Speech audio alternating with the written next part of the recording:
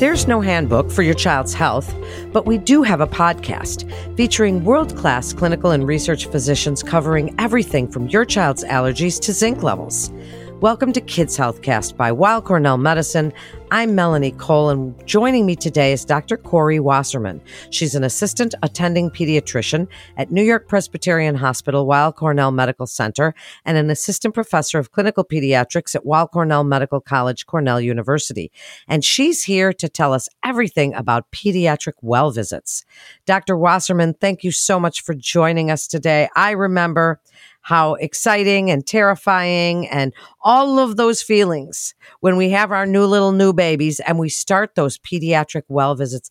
I'd like you to start by telling us what's included on those yearly well visits, the importance of having those visits. So go from babies up till, toddlerhood, and tell us a little bit about what we can expect. Sure. Well, thank you very much for having me. It's obviously an important topic that I'm happy to speak on since it impacts all of our patients really at any age. Really, the point of well visits, or what sometimes people will call their yearly physical or their checkup, is it's a chance to really sit down with the pediatrician and the family, the patient and the caregivers, to go over some really important elements of preventative medicine. There tends to be a couple of elements that are seen through all of the pediatric age groups that we'll cover. Things like developmental or behavioral screenings that may be more like mental health assessments in older kids. Everyone will include a physical exam, an assessment of growth and their measurements. And then, of course, the thing that everyone asks about as soon as the pediatrician walks in the room, screening tests, shots, procedures, what's going to be needed on the day of that visit, as well as just general conversation and anticipatory guidance for the parents or caregivers about what to expect between that point in time and perhaps the next time that they'll be seeing the doctor for their next checkup. So the first time that we meet a patient is when they come home from the hospital as a newborn, oftentimes. For most babies without any complications in their nursery stay, this will be about 2 to 3 days after hospital discharge.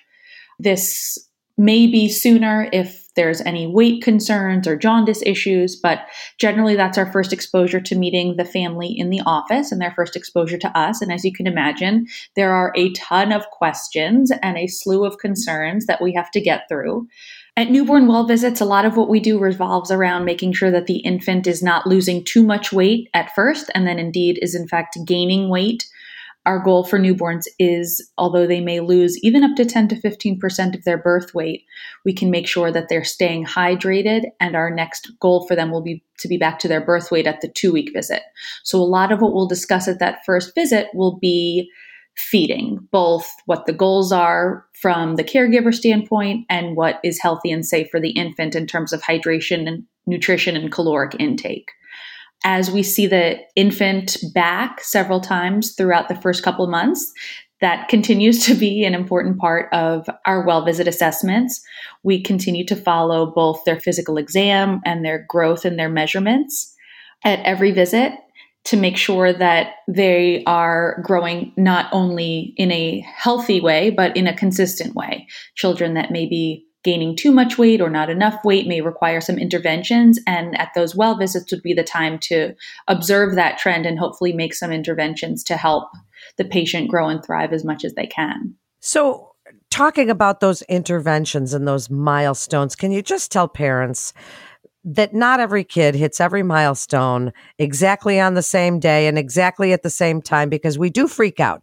And I remember that my daughter did start speech therapy and early intervention. Of course, at 20 now, you can't shut her up. But really, parents worry about those milestones. Reassure us a little bit. Well, everything you just said is absolutely true. And I will disclose this to my patients as well. I'm not only a doctor, I am also a parent. So I see it from both sides, although I really try to encourage my patients to take the advice that I give them as the pediatrician, because as a parent, admittedly, I'm just as clueless as the next person. In terms of developmental milestones, obviously, this is a place where a lot of people have a lot of anxiety about it, but exactly what you said, it's one of those things that we monitor and check in at every single visit. And we do developmental screenings, we do surveillance of developmental milestones, and keeping in mind that there's a range of normalcy.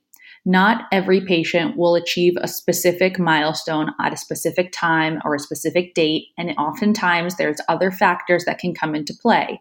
If the patient was born prematurely, for example, we can adjust for their gestational age. If there is a stressor at home or a chronic illness or even birth order can affect these things.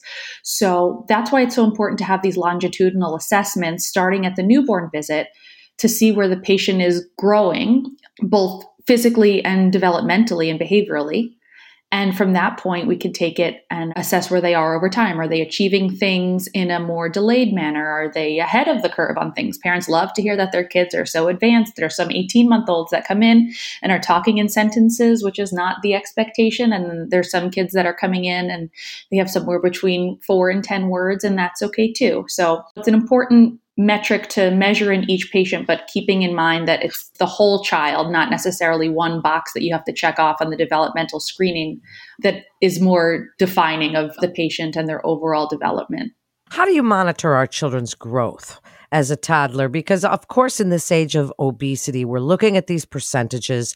We're looking at BMI. When my kids were tiny, so they were always in the 5th percentile. And she said, don't worry, as long as they stay in their percentile, as long as they grow like they should be growing instead of, jumping around. Tell us how that works. Exactly. So a lot of people will put a lot of emphasis on percentiles. And I'm not entirely sure if this is just more of a cultural thing or we're a competitive culture, but essentially the percentiles on a growth chart are really unhelpful if you're looking at something on an individual level. So if you're looking at something from a population level, yes, it's very helpful. It's helpful to know where the average weight or height or body mass index is for a particular gender and age of a child.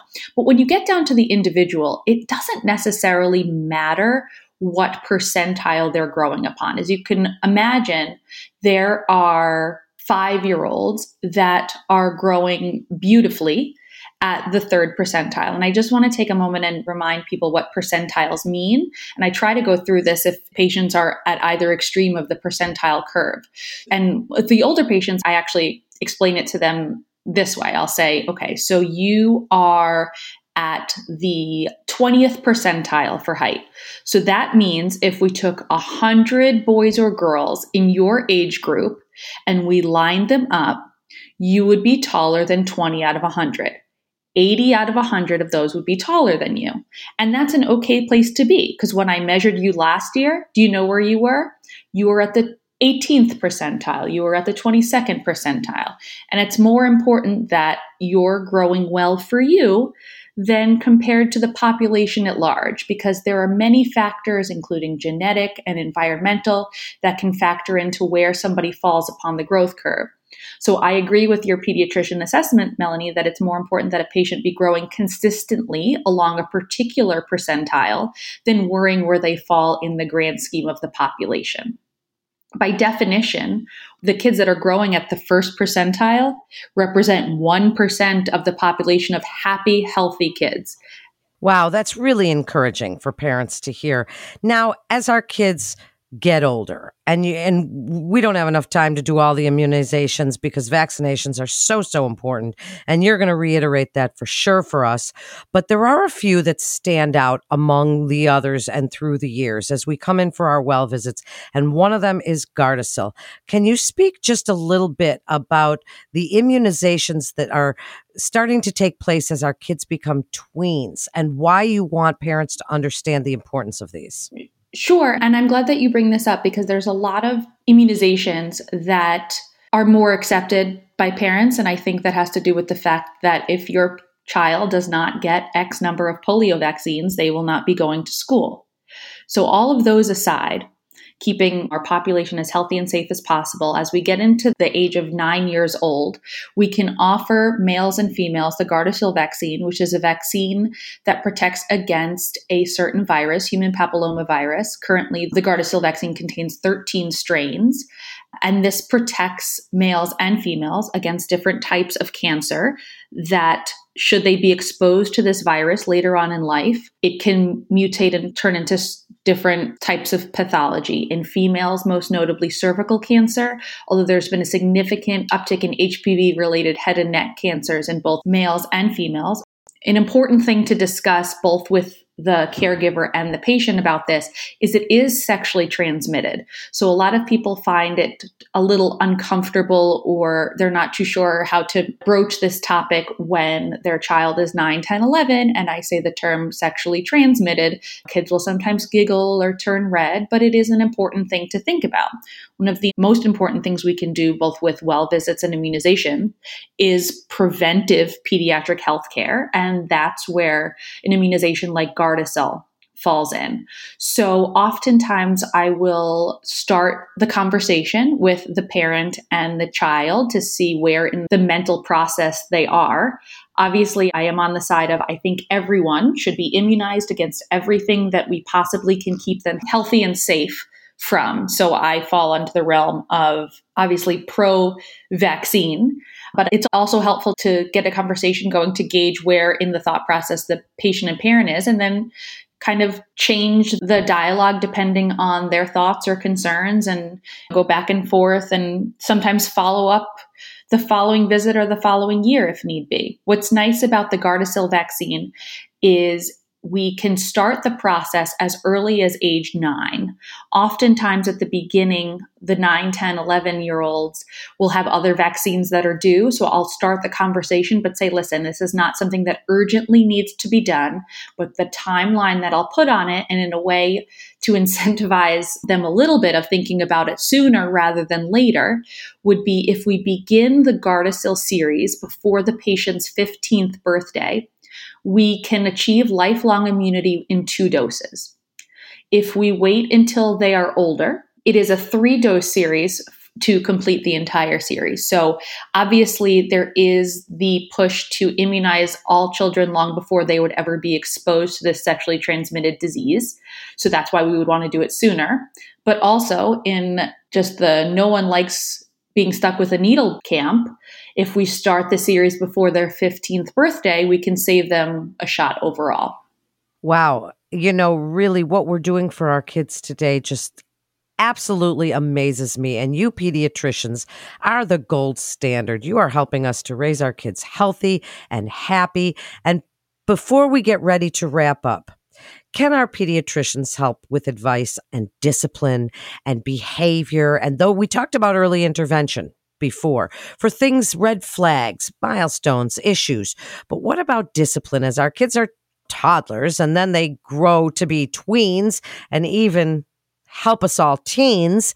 Then can our pediatricians be the one to help us? And I'd like you to offer your best advice. Dr. Wasserman, for parents listening, you and I, both parents, what do you want us to know about reaching out to our pediatrician, not being afraid to reach out, because that's why you're there? My best advice for parents would be not to wait until their child's next checkup if there's concerns.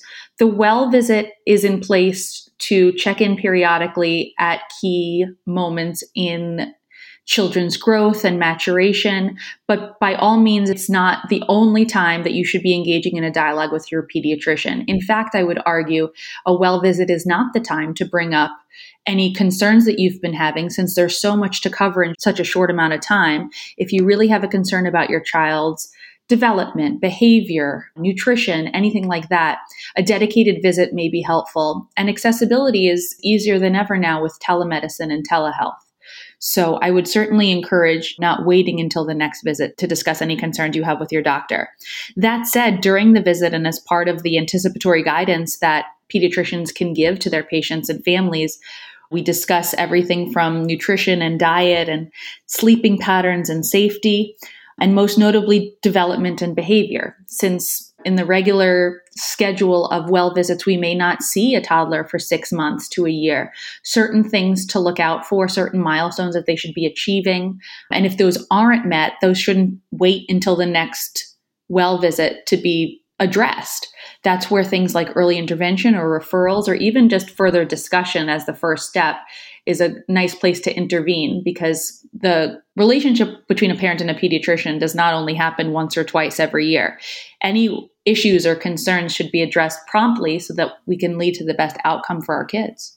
I agree with you 100%. And I just think that what a field you're in, because you are really there to help our children, and people don't realize to help the parents, because this is not easy raising kids. It's scary and exciting and all of those things put together, so many emotions.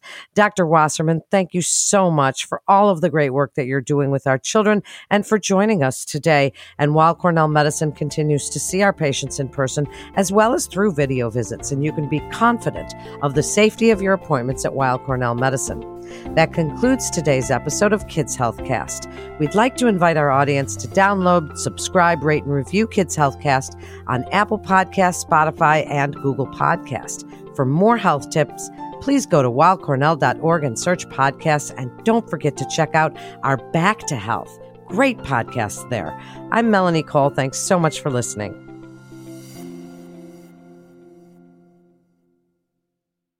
Back to Health is your source for the latest in health, wellness, and medical care for the whole family. Our team of world-renowned physicians at Weill Cornell Medicine are having in-depth conversations covering trending health topics, wellness tips, and medical breakthroughs. With the spotlight on our collaborative approach to patient care, this series will present cutting-edge treatments, innovative therapies, as well as real-life stories that will answer common questions for both patients and their caregivers. Subscribe wherever you listen to podcasts. Also, don't forget to rate us 5 stars. All information contained in this podcast is intended for informational and educational purposes. The information is not intended nor suited to be a replacement or substitute for professional medical treatment or for professional medical advice relative to a specific medical question or condition. We urge you to always seek the advice of your physician or medical professional with respect to your medical condition or questions. Weill Cornell Medicine makes no warranty, guarantee, or representation as to the accuracy or sufficiency of the information featured in this podcast, and any reliance on such information is done at your own risk. Participants may have consulting, equity, board membership, or other relationships with pharmaceutical, biotech, or device companies unrelated to their role in this podcast. No payments have been made by any company to endorse any treatments, devices, or procedures, and Weill Cornell Medicine does not endorse, approve, or recommend any product, service, or entity mentioned in this podcast. Opinions expressed in this podcast are those of the speaker and do not represent the perspectives of Weill Cornell Medicine as an institution.